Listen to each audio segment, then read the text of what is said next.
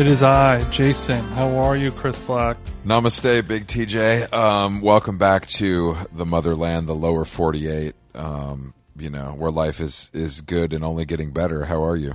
I gotta say, I just realized right before we started recording that I am recording from my home for the first time in a week. It feels like forever, but it feels great to be in my house recording with a microphone stand that I don't have to hold the mic, and my pop filter and my external monitor.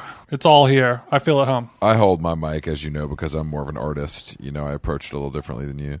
Yeah, no singer or musical artist has ever used a mic stand. The only people who actually usually are comedians, your favorite. I keep breaking them. You know what I mean? That's the problem.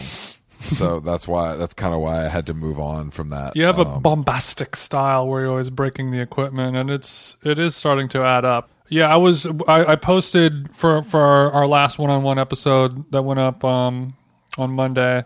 I shared a photo of me recording from Hawaii, and it said Studio Reveal. Yes. But unfortunately, most people thought that was actually my house where I record every episode of the show. Damn. They were like, Chris is really treating you bad. People really thought that it was my house, but it was not. I record in a normal room, on a chair, at a desk, not in a closet on the North Shore of Hawaii. Just wanted to clear that up, you guys. Thank you. I love doing a little house cleaning here at the top of the program. You know what I mean? We have more if you want to get into it, Chris. I have so much to clean. You're all good? Yeah, dude. I'm all set on any of your little house cleaning shit. We have breaking news here. Tiger Woods flipped his whip. What? Tiger Woods gone off the Perkies, I would guess. Again? After that. Well, I mean, look, if you just had a hit piece go up and you can't win a tournament. No, I don't know for sure, but he did. It wasn't a hit piece. That was a defending piece. He apparently flipped the SUV in Palos Verdes, I think. So in PV. Oh. I mean, maybe not PV, but somewhere like that, like Rancho, something. I don't know, some part of some suburb of LA that I ain't ever been to before. You know what I mean? He found out the Trump course was closed, and he got so fucking pissed. He rolled the Jeep Patriot. It's a custom Patriot. What do you?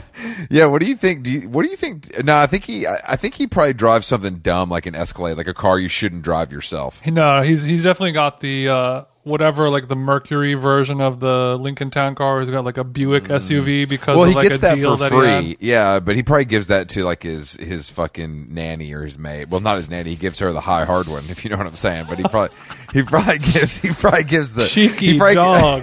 Cheeky dog. He probably gives the SUV away to some member of his staff, you know what I mean, as a holiday present. Although I'm sure he's not a great boss. But anyway, hopefully they had to use the jaws of life, so maybe it's serious. What? Yeah. Tiger. Damn, bro. That sucks. I feel bad for him. Big Tigger just can't keep it on the rails, bro. But it's tough. When we can blame his father for this, of course. Yeah, I mean, I think that's the best course of action here. I mean, that's what everybody else does. You know what I mean? Yeah. Speaking of docs, I finally caught that Woody Allen. Have you seen this Woody Allen guy? You know what? No, we don't have to talk about it. We can wait until it all comes out if you want. I just don't care. I don't think I'm going to watch it. Like, I just am like, I think everybody involved is such a fucking scab that I'm just like, this is all bad. I don't care. Is there any new information is the real question. I guess because you were talking about how Mia Farrow has kind of gone off the rails recently. Yeah. Not recently. I would say for 20 years, but yeah. Right. So, I mean, but I guess the documentary, I watched the first one last night, and I guess, you could make an argument that she has lost the plot mentally a bit because of Woody Allen fucking her kids. Totally. So, her, but she doesn't come off as a crazy person at all, really. She actually comes off pretty... she's an actress, Jason, let's not forget. No, I'm kidding. They paint a pretty good picture for Woody Allen being, like... really bad. Yeah, of course. I mean, he is. Like, that's the thing. That's what I mean. But we've all known that for 25 years, and it comes up and goes away. It comes up and goes away. You know what I mean? So, like, I don't know. Yeah, but when a Woody Allen movie comes out, I look forward to watching it. And after watching this documentary, that has changed. Well, good. Perfect timing for you then, because he's not gonna. He hasn't made a good movie in 15 years. So Do not come for a Cafe Society, bitch. That was no. I'm all set on that. I'm all G. No, with Woody, I'll gladly enjoy an awful Woody Allen film. No problemo. Midnight in Paris. We got Owen Wilson walking around going, "Wow, Picasso! This is a Picasso was here." I didn't know you could do an Owen Wilson. Do the wow one more time for us. Wow. Everyone can do an Owen Wilson wow. That's the easiest impression. I've never tried that. Day one. I'm sorry. I stick to the two impersonations I'm very good at, which is Kermit the Frog and Barney from The Simpsons, because they go into they come from a similar guttural place for me. Chris, that is actually kind of interesting, the juxtaposition of those two. I would love 1,500 words on your medium about that. I hate The Simpsons because it's actually not funny or like as irreverent as people want it to be, and it's animated. Kermit is a certified legend. I wish he wouldn't have done the Supreme thing, but what are you going to do? You know, it's a different time. We all need I like to check. That you're referring to Kermit as an actual human who like makes business. Bro, we all need decisions. to check. We all need to check sometimes. We all do it for the check sometimes, and that's okay. But Chris, that's totally good. My main takeaway: you should watch the Woody shit because it's wild. I mean, I knew about some of the stuff, but I didn't know about all of it. Well, how much is Ronan in it? Very little. Okay, that makes me want to watch it more. I mean, I'm sure I'll eventually watch it. I mean, I just don't. You're definitely going to watch it. It's salacious AF. It's all there. It's got everything you need. I just also I mean, I also just don't know if like I need to personally really dive into the sordid details of that. Like, do I need that information? You know what I mean? Like, I don't. No, yeah, nobody needs it, but it's nobody needs to look at a car accident on the side of the 405, but don't talk about Tiger like that in his time of need. I'd be looking. You'll put the black flies down low on your nose and watch the world burn. I will tilt my flies down if it's about to be some blood. I got into this on in the public announcement newsletter this week, but this Morgan Wallen thing keeps blowing my mind. Well, he's the #1 selling artist of 2021 now, and I don't even that doesn't surprise me because fans are fans, and I don't think fans actually care about what anybody does if they like the music. Especially, like, no offense to our country music listeners, but that's not the smartest fan base out there. You know what I mean? Those aren't the most critical thinking, those aren't the people that maybe are delving into, institutional racism in their free time. Yeah, we talked about this on the last episode, but, as a member of Team Breezy, I can relate. You can relate. But I think that the greatest takeaway for me is that his record label, Big Loud, which is should be a hip hop label. I'm very concerned. Yeah, I don't know. He's days away from getting that. I'm getting a Cookies collab, y'all. But it's just I love it because they distance themselves and they're publicly like, we no longer work with Morgan Wallen, but they own the motherfucking album that's making them all this money. Mm-hmm. So it's truly the dream for a record label. They can virtue signal and get all of the love from the country music community, like they're distancing themselves from this problematic singer. We can't be associated with this, but the bank account's still growing, and people just don't. People don't seem to think about this, but this is what I was told about Ariel Pink as well. Yeah. So I think it's a similar case, and also a similar case to what we were just talking about with Woody Allen, where I think you sent me a link saying, Woody Allen documentary is playing on HBO. Full takedown, painting him as this absolute monster, while HBO also has 6 of his films currently available to stream. 6 of his films streaming, 5 of those with Mia Farrow in them. So it's a little bit, it's just crazy, dude. It's crazy. I mean, this to me is just something interesting because money is what makes the world go round, and no one truly cares about anything except money if you really get to the bottom of it. But I think that it's more just like, we believe in corporations and we expect stuff from them, and you have to remember they don't care about you, and they're never going to give you what you want unless it's a place to enter your credit card number so they can receive your payment. Unless they can wet their beak, it ain't going to happen for you. Yeah, it's just those are 3 prime examples in entertainment specifically where it's like, oh, you're just talking out both sides of your mouth and no one really seems to care. Like, no one's gonna cancel their HBO Max subscription. You know what I mean? No one gives a shit. Like, no, you know what I mean? It's like, I'm not gonna stop using Spotify because they didn't take down Ariel Pink's albums. Like, right. It's just, everybody's so self-righteous and not really doing shit except tweeting. Even these big companies. Even these big companies. It's crazy. Let us pave the way and lead by example. I'm going to stop watching so many Woody Allen movies. Thank you, Jason, for that. And I've journey begins with one step. Just FYI, I have deleted Morgan Wallen from my Apple Music and Spotify personal playlists. And this is Morgan is gone. Yeah, This Is Morgan is gone. It felt like being baptized. You know what I mean? It felt like my sins were being washed away, and I had a 12-pack of Coors Light on the table. I was able to resist it. Overall, it's been positive Congrats, for me. brother. But I just love gazing at the entertainment and media industries and making these obvious yet astute observations. That's what we do here on How Long Gone, right, Jason? We make it look easy, like the music of the Sex Pistols. It's hiding in plain sight, isn't it? And we're there to uncover those stones. Are you the same way? Like when you go for a vacation, you leave town for a while. When you return, you kind of need like 24 hours of a little bit of a buffer before so you don't burn up on entry. That you don't have to do that, right? No, bro. I'm just fucking. It's full tilt. CB goes wherever he needs to go, and he's on time, and he makes it look good. Okay. And I do know. What you mean. Maybe we can ask our guest about this, who probably knows a little bit about the road more so. But yeah, more so than us. I'm personally going through a little bit of shaking things up on entry. Like my sleep schedule's a little messed up. I'm getting back into the groove. I'm doing my laundry, and it's nice of you to give your cleaning lady the week off, just so you can feel like a human being again and like do your own laundry. I think that's smart. That'll help you reenter. You want to know something funny? Our cleaning lady is literally here right now, cleaning the house, because my life partner scheduled a house cleaning the day after we arrive and the day after we adopted a new dog. Okay, we're not going to talk about the dog because I don't care. But we can get into it. We can get into it later. We do though. We do have a guest today. A Grammy nominated artist. A member of the band, a How Long Gone favorite, Big Thief. He just put out a solo album, Two Saviors. His name is Buck Meek, Texas's own. Mm-hmm. One of the coolest names I've ever heard. Maybe I don't know where you stand on that. And I think it's his real name. It is his real name, but his second best Meek musician on Spotify right now. Yeah, I would agree. His solo record is great. Obviously his work with Big Thief is great. You're probably familiar with that. I think he is a true road dog, so I'm sure this pandemic has been throwing a branch in his spokes. And not able to hit the road because the record came out, his solo record came out during the cursed COVID-19 virus. Mm-hmm. But yeah, he's just got a very interesting style of guitar playing. Just seems like a cool cat, to be honest. I love talking to people who have toured at every level, from full on like busking to a car to a van to a bus to maybe even now. I mean, honestly, Big Thief might be touching down every once in a while in the plane. It's very possible. Damn, that's the name of our new Spotify show called From Bus to Busk. That's a good idea. Don't give that away for free. All right, let's give Buck a jingle and we'll talk to him shortly. Yeah, Jason's an Ableton master. I have my DJ software that I'll be able to line it up. Nice. It's called beat matching, Buck. I could teach you a little something about it.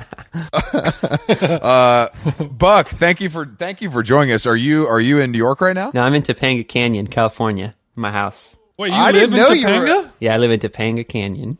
I didn't know that. For some reason, I thought is that a recent move or is that where you've always been? I've actually been here for 2.5 years now. I kind of slipped out of New York unnoticed. Me too, actually. Me too. Yeah. I feel the same way. I'm down the street, but I think that we talked to Rye recently, who you might know, who's I think he's your neighbor. Oh yeah, Rye X. Rye the musician, Mike. Yeah. Oh yeah, that's a different. There's two Ryes here.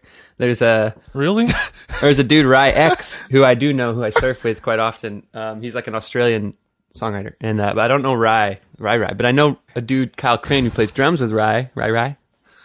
Yeah, they have they got the crazy crib in Topanga, but he was saying the weather's different. He said it's just a different world up there. Is that what attracted you to the neighborhood?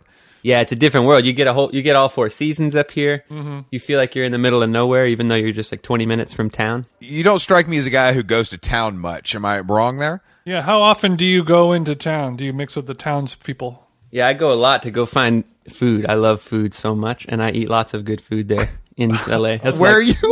Okay, let's get into it, Chief. Let's go. What are your spots? Share us. Because actually I was doing a little research and I saw that about 5 years ago you did a you did a list with Brooklyn Vegan about like your favorite breakfast spots and your favorite swimming holes. Yeah, I did a swimming hole one this year. Yeah. Yeah, I feel like you're a real listicle daddy, so let's get into some LA grinds. Yeah. Well, I've been kind of a disciple of Jonathan Gold ever since I moved here. I don't know if you know Jonathan Gold, the food writer. Of course, yes. Yeah. So I've been Jason. I'm also a disciple. Nice. I want to give you full disclosure before we get into this. Jason is a member of the LA food community. He's very well versed. So I am more of a novice, but I just want you to have full disclosure going into this list. You know, nice. That's cool. Yeah, I mean, of course, I've been hitting all the Jonathan Gold spots I can that are still open, but I've also been trying to explore the San Fernando Valley in particular, since it's just right down the mountain from me. With the spirit of Jonathan Gold. So I've been finding some great spots. There's this one joint called Baja Sub it's like an old sub shop in a strip mall, but this Sri Lankan family bought it maybe like 10 years ago and chose to keep the name to like respect the heritage of the neighborhood heritage. What? So it just says Baja Sub. That's cool. And like it says Baja nothing Sub about Sri Market Lankan in food. Delhi. Yeah, and they still make subs too, and like for the old timers, you know. And they also have Mexican food. Wow.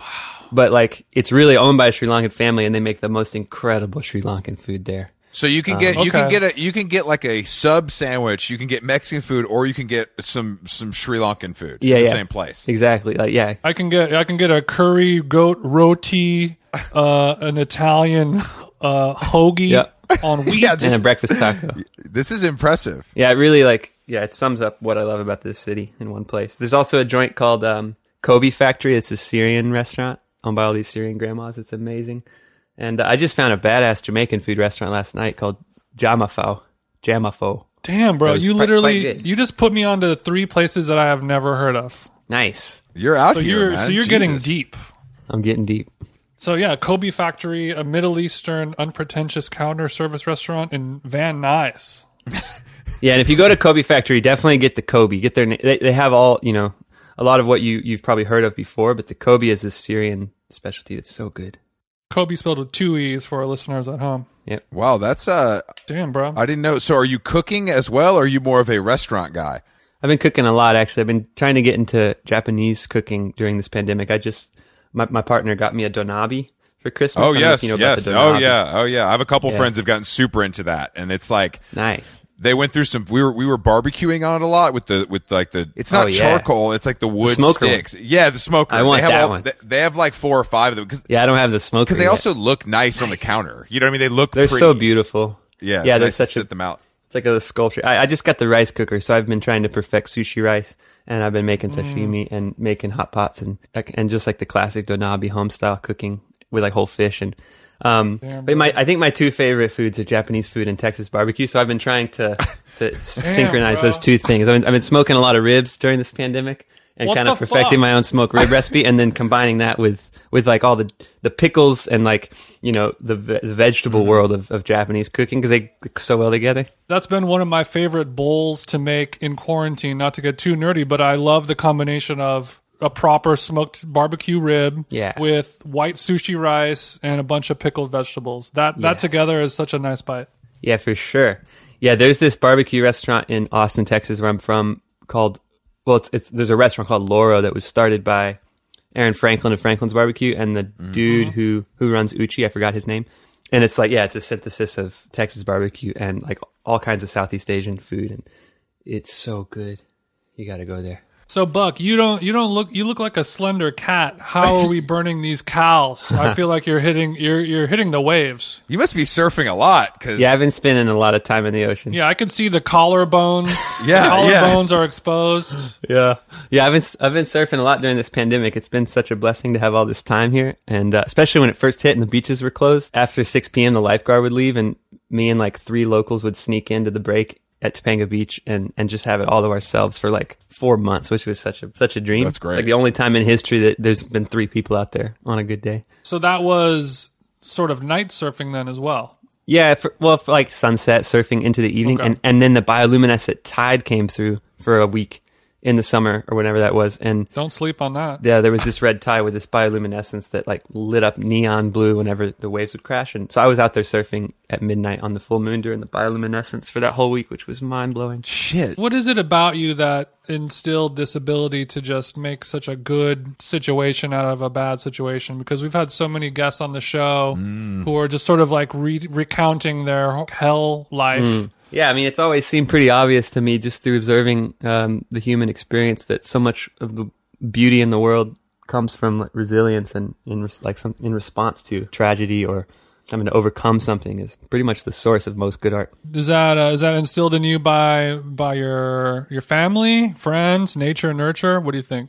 I think all of the above. Yeah, just I think that every single person and every living thing goes through that process, you know, of having to overcome and find peace and find like transcendence in whatever their experience may be. And sometimes you don't realize you're doing it, but everybody's doing it, you know, in their own way. Maybe I shouldn't be so hard on myself. Thanks, Buck. Mm-hmm. I mean, I feel like you probably had you in particular, more than me and Jason, had a lot of big plans this year. I feel like there's probably a lot of stuff going on for you. No, Chris, I cleaned out the rain gutters. And I did a lot of shit. All right, not to discount Jason from your trim painting in Glendale, but I just I feel like it looks good. Your album was not slated for release this year, Jason. So we'll have to wait. But I feel like, so I imagine you had some big touring plans that were quickly canceled, correct? Yeah, everything was canceled. Big Thief was going to go on like our first Japanese tour, Asian tour, and we were playing the Ryman Auditorium, and like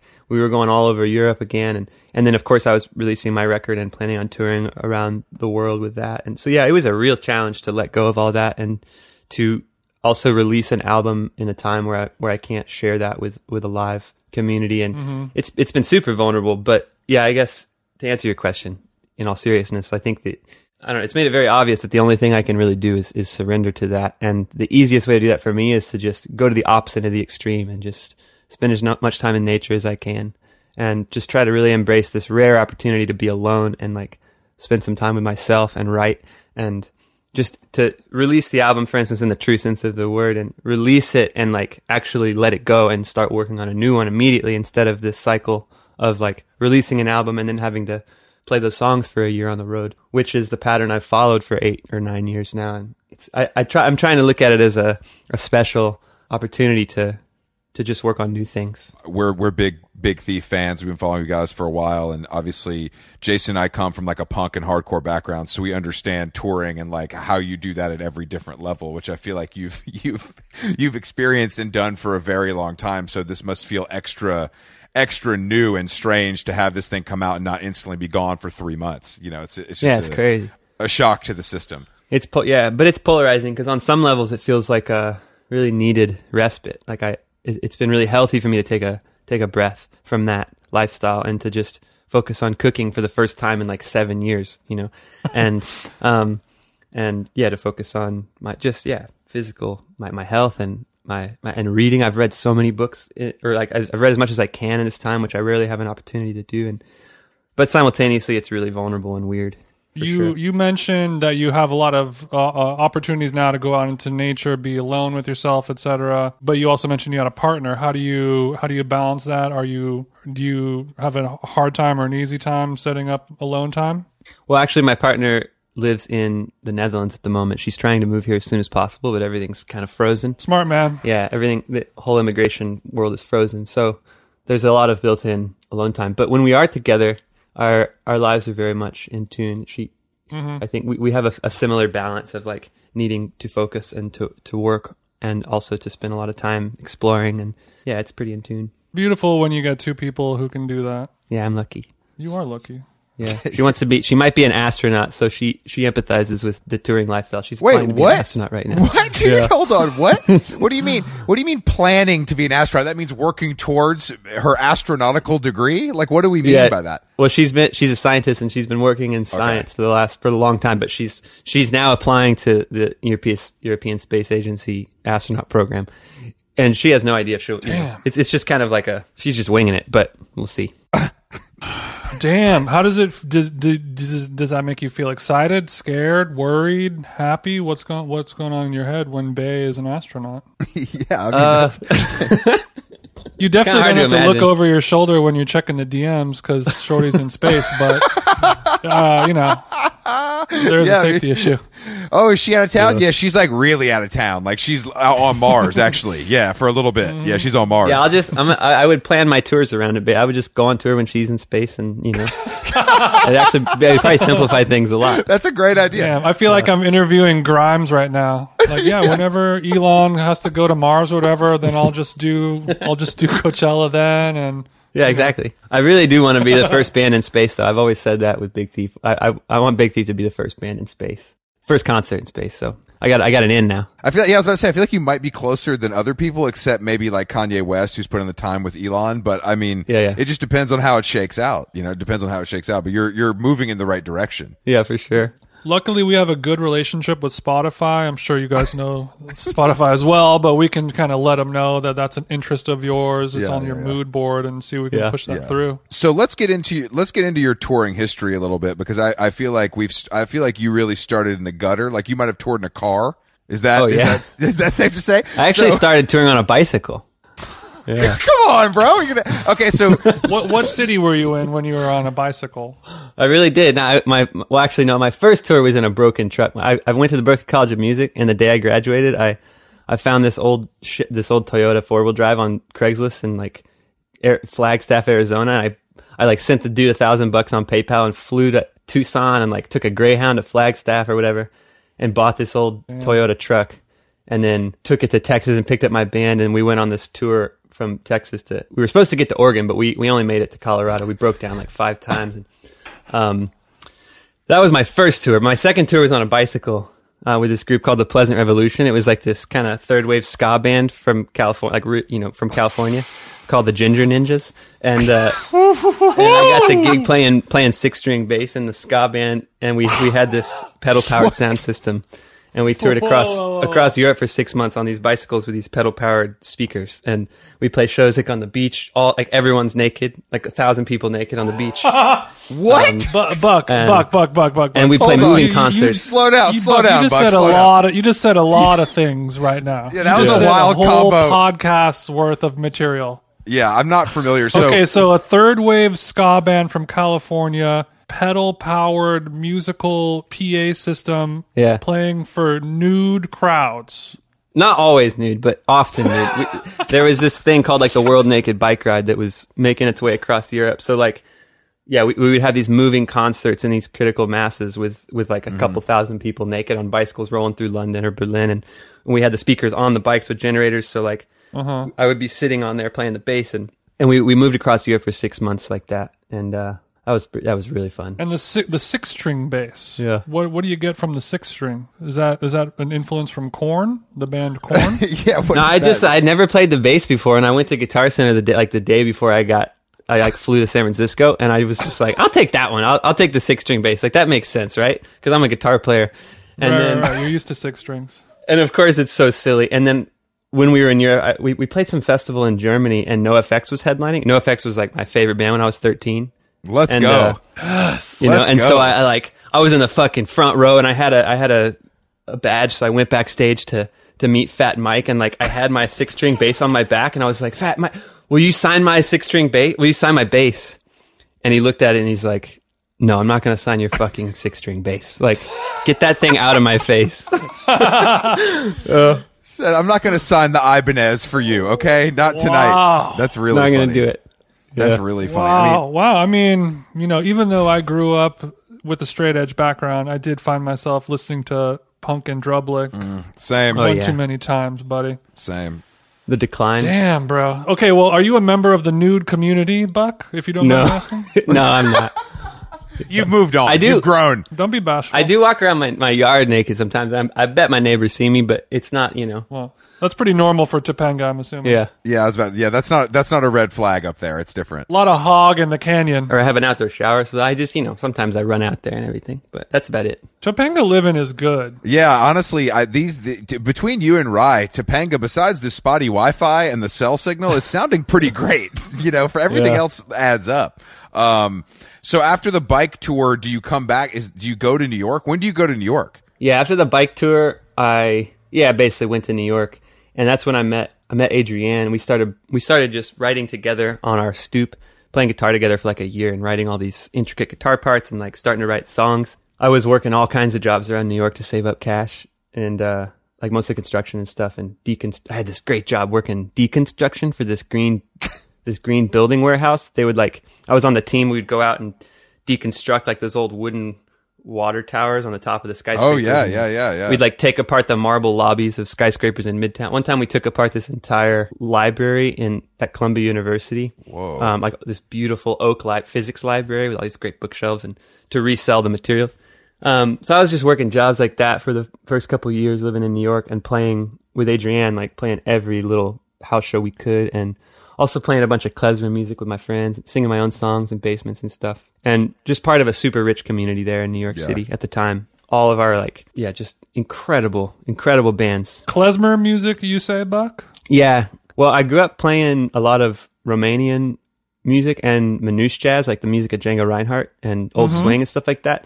And I got wrapped up with some klezmer musicians. My friend Adam Moss and David Moss, they play a lot of klezmer music, so they kind of wrapped me into their scene once I got to New York a bit. Easy to get wrapped up in the klezmer scene, I'm sure. Yeah, I just kind of dipped my toe in, but a convincing crowd. For the most part, it was just me, and Adrienne playing a bunch of basement shows with all kinds of wild experimental bands. And then we quit our jobs and bought this old Chevy van, like an 87. Yeah, and just booked every little show we could around the country. Just pulled every favor we could and played parties and barbecues and empty bars down to Texas and back a few times. That's kind of where it all started. But you guys went to school together, but you didn't know each other at school, right? Yeah, we never met at Berkeley. Actually, we met in Boston through the first time we met. I had a band called Mob Tet that was like a New Orleans kind of brass band, and we opened for Adrienne's band at the time. After I had graduated, she was still in school, and my band opened for hers at a house party called the Mothership in Jamaica Plain.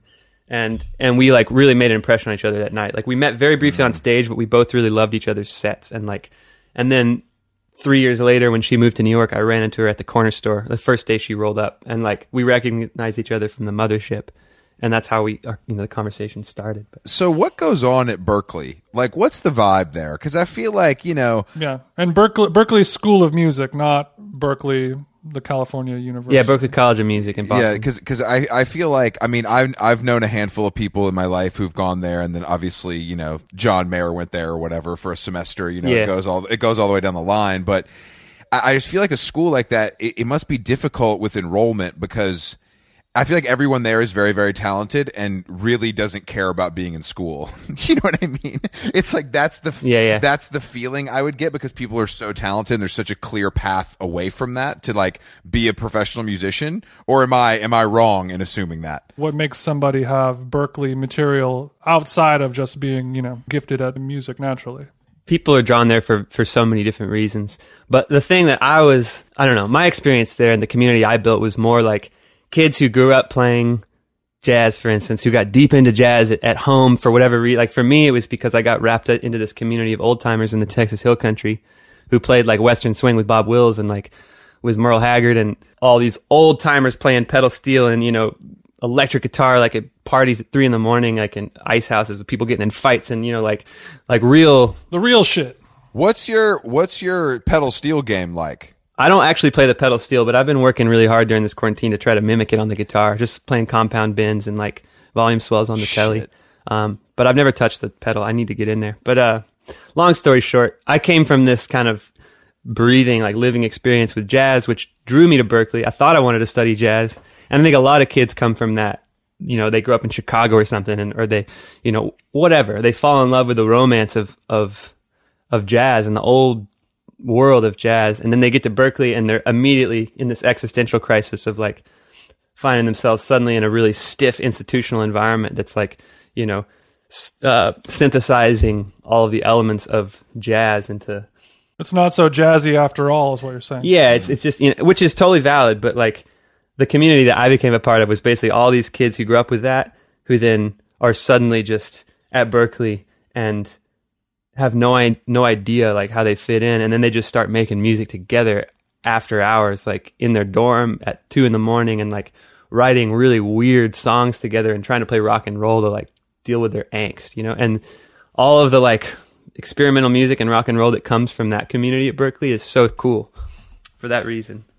Yeah, and I found my way. The first year or two, it took me a while to find the professors that I really resonated with, but there are some incredible professors there, though.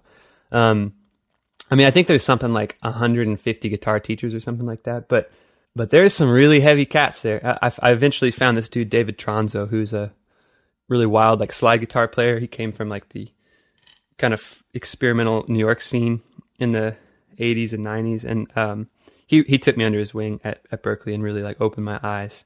So yeah, but I had to kind of shape my own experience there. It took me a minute to realize that if you really have to kind of create your own reality at Berklee to get what you want out of it.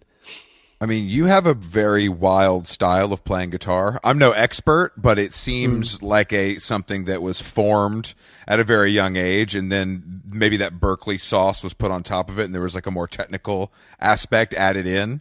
You know what I mean? Is that fair to say? Yeah, for sure. Because did you teach yourself, or was it like a mom, dad, how did you start playing guitar? I was obsessed with the children's musician Raffi, and I would just like play a broom along with Raffi, and then my mom put her old Yamaha acoustic in my lap, and I would just like strum it, open strings on my lap, and then my mom actually gave me my first guitar chords, and she taught me my first songs when I was like 6 or 7 years old. And then when I was like 15, living in Wimberley, Texas, my first job was at this Mexican restaurant, Juan Enrique's, and I had my guitar at work one day, and the bartender was this dude, Brandon Gist, and he saw my guitar, and he took me under his wing, and he had this like little shack behind his house around the corner, and he had this single old Silverface twin reverb we'd both plug in, and he taught me to play the shuffle, and he'd have me just back him up playing Texas blues. And he got me my first shows around the hill country, like at the ice houses and stuff, really wild, dirty places. And one of my jobs in the band was to kick his amp, because his Silverface would always fits out, and he would be in the middle of a guitar solo, and suddenly his amp would start going out, and he'd turn around and yell at me and be like, "But kick my amp, man, kick my amp!" And I would just kick it a couple times until it came back to life, like a few times per show. And so that's kind of where I came from. Damn, that's a lot cooler than, I learned Wonderwall on YouTube. So congrats to you on that. I was doing that stuff too. I was learning Sublime and all that good stuff too. Wow. I like that you referred to Sublime and all that good stuff, just like we were talking about Waylon Jennings and them. I was just in Hawaii listening to some Sublime. It really fit the mood nicely. Oh yeah, I love Sublime. The Sublime bass lines, I was like, damn, these guys are low key taking it for a walk, aren't they? They are taking it. They do take it for a walk. Do you play? Sure. So can you play whatever? Like, can you play the bass, guitar, drums? Like, if you have to, you can like sit in. Yeah, I can play a fool around. I can't play the piano. What? And I can't play horn. I really can't play the piano at all. My younger brother Dylan Meek is like truly a virtuoso piano. He's like so you just didn't have to learn. A mad basically? Genius. Yeah, I never had to learn the piano. He was always taking care of it for me. Because that, to me, I feel like that's like as foundational as guitar. But I guess you put your eggs in one basket. You know what I mean? Yeah. I'm starting to play I love the drums so much. I got a drum set recently, and I've been practicing. I really want to play drums in a band. What's the process like right now? Are you now with Big Thief? Do you guys write together, or is it like everybody writes alone and then brings the ideas to the table? Adrienne actually writes the seeds of the songs for the most part. She'll bring in the lyrics and melody, and then we arrange them together. And sometimes we'll kind of edit the song a bit, but for the most part, it's just like writing our parts together and arranging the songs, co-producing them. The live show, I feel like, is something for me. It struck me so much as like you guys bringing a true like late 90s house show energy to like national television, which nice. I think it speaks. It speaks to people that had that experience. I think it really speaks to them in this way, where it's like it feels like this thing could fall apart at any time, but it somehow stays on the rails. It doesn't always stay on the rails. It doesn't always stay. Trust me, it does fall apart. It's not. But I think that my point is that I just haven't seen something like that kind of appeal or at least cross over into this like mass world that you guys kind of have been able to do. Hell yeah. I think it's more of a testament to the songs than anything else, but particularly the live show, like seeing that, on a late night show or like a, an NPR kind of thing. It's, it really brings me back. And I feel like it might do that for a lot of people. Hell yeah. And it's just, and you guys also look like you're having fun, which I think is like strangely rare these days. You know what I mean? People want to be so, you guys look like you're enjoying it, which I think is and the looks, let's talk about the looks. Cause you guys got collectively, you guys have a wild vibe going on. So I just, I need to understand. So, I mean, I just, is that ever something that's been discussed, or do you guys just fucking show up and this is what we do? I think at some point we've all tried to get each other to dress like ourselves, and it just blows up in our face. At one point I tried to get everybody to wear suits, and that blew up in my face so fast. And I think Adrian tried to get Max to like not wear, he like wears tights with like socks and sandals a lot, which is, that's his style. And, but yeah, it just, very quickly we realized that we just had to be ourselves. It was the only way. No, but that's what I like about it so much is that it feels like four people that like found each other on Craigslist. And like, I guess we're doing this now. Like, fuck it. Like, we're a band, dude. You look like you smell bad, but I know you smell good, if that makes sense. Yeah. My favorite look is I remember my favorite style with James Krivchinia for the Colbert show or whatever, just like he had a old t-shirt on, he just took a pair of scissors and cut it right down the middle like that. So then it was like, what? That was my favorite look. we were talking about this earlier. Like he particularly, drums to me is like something that when played, like the style that he brings to that is maybe the best I've ever seen. Like there's one guy that was in bands in Atlanta where I was growing up that was in a band called Some Soviet Station that like will forever be ingrained in my mind as like the coolest of all time. But it was, if you can, he looks like he's literally not trying at all, and it's perfect, and it's just really, it's inspiring. Effortlessness is tough to come by these days. Yeah, it's super inspiring to me too. I've learned so much from observing James Krivchinia. Yeah, he actually makes incredible electronic music. Under his own name, James Krivchinia, and plays a lot of synth and he plays guitar. He also had some kick-ass rock bands back in New York whenever we were coming up, like a band called Happy You and the Bears. Yeah, he had a bunch of like rock bands growing up as a kid in Chicago, like the Dogs and Broken Parasite. And the Dogs, he writes songs and plays guitar. The Dogs and the Bears. I was about to say that's two good names, to be honest. Those are two good names for sure. Great names. You can't argue with those names. I love the Chicago Dogs and the Chicago Bears. Yeah, I like both. Those are unfortunately that if that would have taken off, I think you would have had some he would have had some Google result issues. But other than that, the names are hitting. Yeah. Dogs is a little vague. Well, you recorded your record in New Orleans, is that correct? Correct. Yeah. Can you sell somebody who might not like New Orleans that much on the magic of it? So, for example, like if my co-host Chris was not a big fan of New Orleans, he's not a big drinker, that he doesn't like, southern fatty foods and things like that. Mm-hmm. What might, do they have a good acai scene? Yeah. What brought you down there? Just the pure mysticism and the weeping willows, or was there more to it?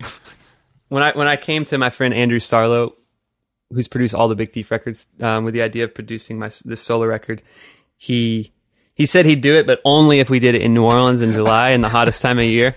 Oh, so you were like, you're like, guys, I didn't have a choice. He said, I didn't have a choice. I'm not doing it. So yeah, and yeah, I think that part of his pull to that place was just the heat itself. Like New Orleans is an incredibly humid place. It's the heat is 200% more intense than it would be in the desert, because it's like 100% it's like humidity. A Yin Yang Twin song. Yeah, and something about that I think drew Sarlo to record there, because it just kind of boils your self-consciousness completely away, and you're just sweating. There's like this inherent catharsis to being in New Orleans in the summertime, which I think is part of that city's identity. It's just like everybody is so hot, they just have to be.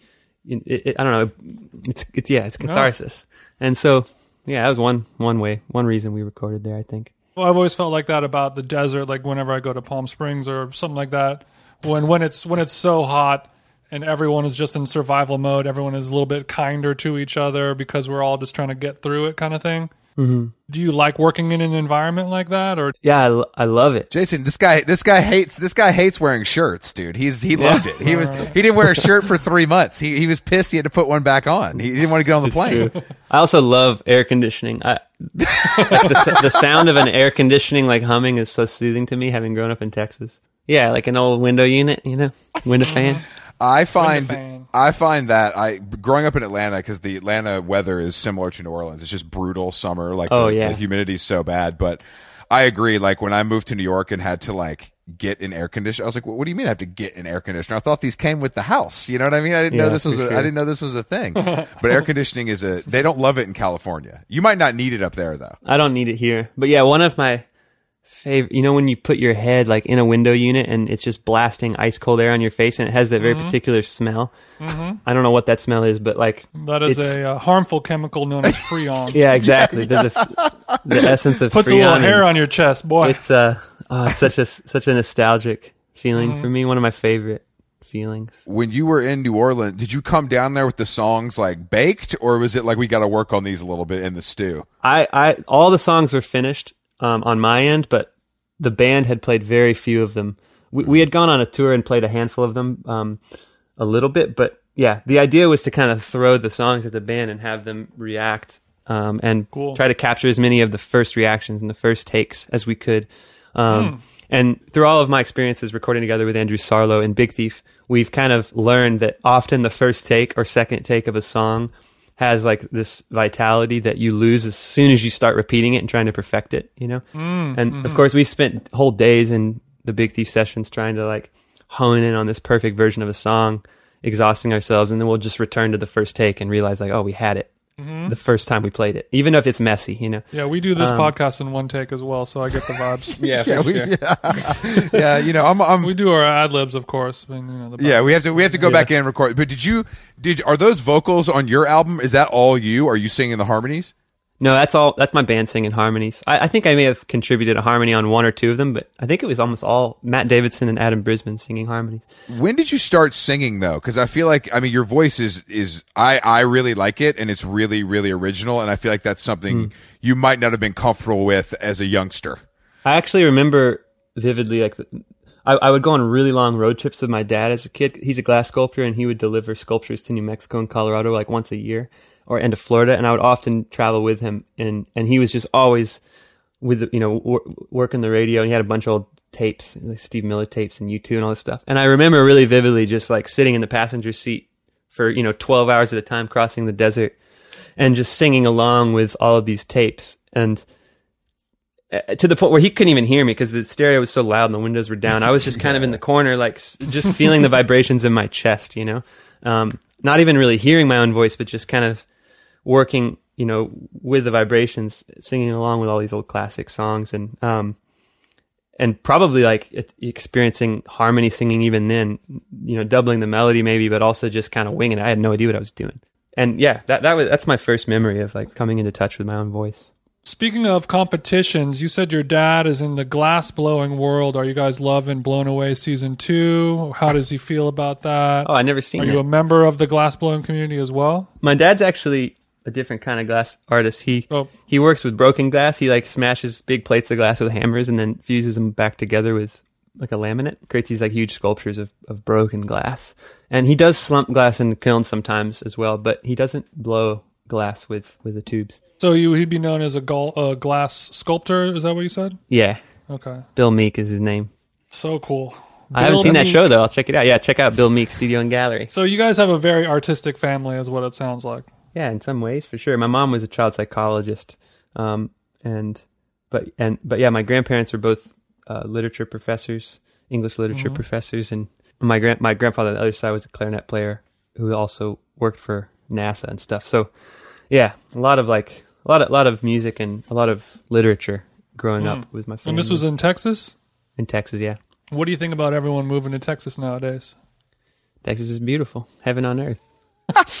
Yeah, but I mean, you know, all these California liberal cucks coming down there setting up their Whole Foodses and Erewhons. Yeah, you don't want these neoliberal podcasters opening an Erewhon on the ranch. You don't want that. I think that's actually, I think what most people don't realize about Texas is that there's this really deep, beautiful dichotomy there. Like when you really go out into the hill country around Austin, there's this hilarious spectrum of hillbillies and hippies and like and really wild poets and artists and also just people who maybe are ranchers but are also the greatest poet you've ever heard in your life, just in the way they speak, you know. And I don't know, there's a festival out there called the Kerrville Folk Festival that I've been going to since I was 15 out in Kerrville, like 3 hours west of Austin in the hill country, and it's 18 days long, and it's just this gathering of songwriters from around the state. 18 days mostly. long? Yeah, it's like a little town that pops up on this ranch out in the middle of nowhere, and it's there's a stage, but it's mostly a campground where songwriters gather to share their songs around campfires for like 18 days straight. And it's this really beautiful cross section of what Texas is to me, which is like a lot of these really old time salt of the earth people that come out of the woodwork from their ranches and, you know, their masonry jobs and their, you know, their carpentry businesses and all that stuff, who just happen to have the most beautiful songs you've ever heard in your life, you know, and then they're sitting around the campfire with these hippies who come down from Oregon and all these old timers from California and then a lot of these old songwriters from Austin from the 60s and 70s, like the real outlaw songwriters and that whole cloth, you know, the more like esoteric side of country music. They're all there, and just every aspect of the dynamic is represented there, and everyone's getting along. You know, they put their politics aside and they just sit together and share their stories. I don't know. That's what Texas is to me. I think there's space for everybody. Beautiful. So 18 days, when you go to this, are you there for the whole 18 days? Do you set up camp? Like, how does it work? Yeah, ideally. I've been almost every year since I was 15, and I try to stay for all 3 weeks if I can. There's been plenty of times where I had to skip out on tour or something, but I try to. Yeah, I set up camp. There's a bunch of camps around the ranch. There's one in particular at the top of the hill called Crow's Nest. That's kind of my friend Brian Cutian has held court there since 1972 or so, and he lights the fire every night and kind of holds the song circle there. And yeah, I just park my truck there and sleep in the bed. Damn. So then you just wake up, you rustle up some grub on the fire, and then you just start playing music for hours and hours, and then, you know, the mason jar full of moonshine comes out and we start telling some stories. Yeah, it's kind of backward. It's upside, like your day starts around sunrise, and you just sit around the campfire and share songs until sunrise. Did I say your day starts at sunrise? Or your day starts at sunset, and you sit around the camp, you know, and share songs until sunrise, and then you sleep for a couple hours, and then the sun wakes you up in your tent, and it's so hot you can't even think, and you go to the river and sleep at the river the whole day. This is cool. Yeah, I had no idea that existed. I'd never heard of that before. It's really interesting. I mean, it's a great place. It seems almost like a personal challenge in some ways, like the physicality of it. Just what you described sounds like physically challenging in some ways. It takes a few days to transition. The first few days are really weird. You go through withdrawals, but once you sink into that dynamic, though, it's actually really, really easy. And the rivers in Texas are really special. There's these spring-fed rivers and creeks throughout the hill country that come from this aquifer. And the water's just crystal clear. And it's always 72 degrees or so year-round. And there's these huge bald cypress trees on the banks that are super shady and grassy banks. And it's like white limestone, so it's just these emerald rivers with this really deep shade. And it's even in the heat of the summer, if you're under those cypress trees, it's really cool and comfortable. So you just, you know, find a spot and rest for the day. Buck, they don't make them like you anymore. You know that? Here I am. They really don't. I mean, what is your what is your relationship to technology? Like I'm a guy who's on my phone all fucking day. I'm on my computer all day. I mean, partly because of my job, partly because my brain is broken. I feel like you're a guy who's really not checking the mentions very often. Oh, I go in and out of it. I mean, it's impossible to avoid. I think I try to put myself in situations where I don't have access to it. Like I do go out into the desert where there's really no phone service whatsoever. I try to get out there as much as possible. And for instance, when I surf, one thing I really appreciate about surfing is that you can't bring your phone with you. So it kind of forces you into this purity. And, but at the same time, yeah, I mean, I'm a product of of this modern age for sure. And I, especially as a musician, I have to be. That's how I maintain my community and how I maintain my work to a certain degree is through that digital communication. So I have to accept it and try to just maintain a healthy relationship with it if possible. Yeah, no, I think that's a healthy attitude. But I mean, what is also, what's your relationship to the music business? Like I think that it's the nature of the beast, and you guys have been, with Big Thieves particularly, like very successful. Do you find it like the gauntlet, or are you just enjoying it and kind of making your own way? Well, I think I've been really blessed in so many ways, and but from the very beginning of performing my songs and my music, for whatever reason, I think I fell into a community of people who really put the music first, like with Adrian Linker and James Grimchidnia and Max Learchik, and then my own band and Matt Davidson of Twain and Andrew Sarlo and my friends like Really Big Pinecone and the whole community that I came from in New York City specifically. They put the music first. They really put the music first. And then I think that I've observed that like that opens doors that you could never predict, and you could never synthesize. And I think that when you really put the music first and you believe in it, like opportunities appear, because basically people who resonate with whatever you're doing, who have some kind of opportunity, they'll just give it to you because they love you. It's like just a collective of friendship, and so I don't know. I learned that very quickly and set the intention to like never compromise the music, because I think it's actually really backwards and ends up shooting yourself in the foot when you do try to put the business first. I would agree. I think it's very difficult. I mean, I just, I think that, like I said, you guys are in an interesting position just based on the success and what the music sounds like and the kind of people that you are. It sounds like it's kind of this perfect storm of being able to handle it with kind of a positive outlook and like knowing what makes sense, because I do think it's very easy to get lost in the sauce, as they say. Yeah, you have to really build it from the ground up. I mean, with our business and our team, like from the very first person we ever worked with, we were really upfront with him that we were never going to compromise the music for a business decision, and we were very transparent about that with every single person we added to our circle, to our inner circle, and we were really careful to find people that we trusted on a deep level that believed in that philosophy and could represent it for us, in the world, and project that outwards. And we made some mistakes along the way. We had to navigate the process. But like now I think we've built a whole team of people that are on the same page with that, and they can bring it forward into the world of business. And I think that holds a pretty pure headspace. No, that's what it feels like. And that's what I'm saying, though. I think when I watch you guys, when I see these clips on YouTube or whatever, and you guys look happy, I think that's part of it. You know what I mean? I think it's because it's like, you're doing this for the right reasons, and that kind of shines through while you're on stage, which is something that I think people are drawn to beyond the music itself. You know what I mean? I think that's one of the things that people are drawn to, for sure. Because, it shines through. It's just honest. Have you guys played some wild ass festivals for like an amount of people that like shook you? We've played some pretty big crowds for sure. But honestly, I think for us it's much more intense to play smaller shows, Yeah. I mean, it feels personal. The hardest shows, or the most intense, vulnerable shows we've ever played have been to like, 10 or 15 people, with like our families in the audience, or people that when we have relationships with, and there's like this element of empathy there. And that whenever it's just like a big crowd, it becomes like this, it's I don't know, something else. More impersonal. Not necessarily impersonal. It's also a communion for sure. And it can be really direct.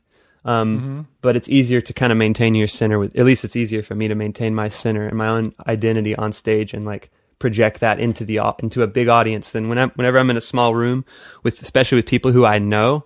My mind is just constantly flying between all of these different relationships, all the different Venn diagrams and, of my relationships with those people. Yeah. You can't lose yourself in the licks is what you're saying.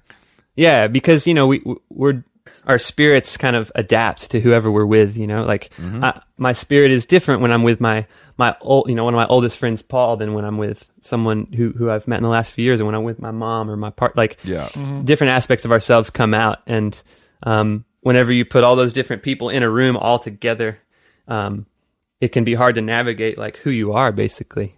Yeah, it's pretty intense music, pretty direct. It's pretty intense. It's pretty direct. You know what I mean? It's pretty intense. It's pretty direct.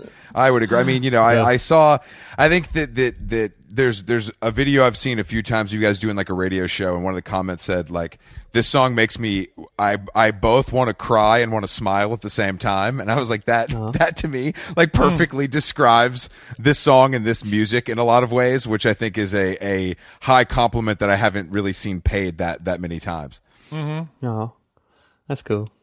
You know, yeah, you know, yeah. Do you? I mean, you know, to that note, do you guys feel, you know, a responsibility or a relationship with your fans who latch on to your music and your lyrics with such power that it, you know, it's changing people's lives, it's saving them? Like, how does that feel?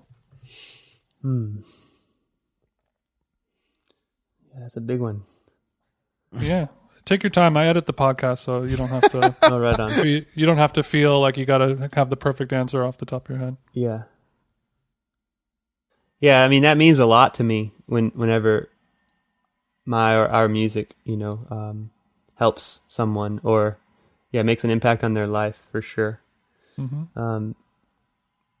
But at the same time, I think it's important for me to also just maintain the process of really like making the music for ourselves and try not to put too much energy into that, into like trying to help people or save people, because you really can't.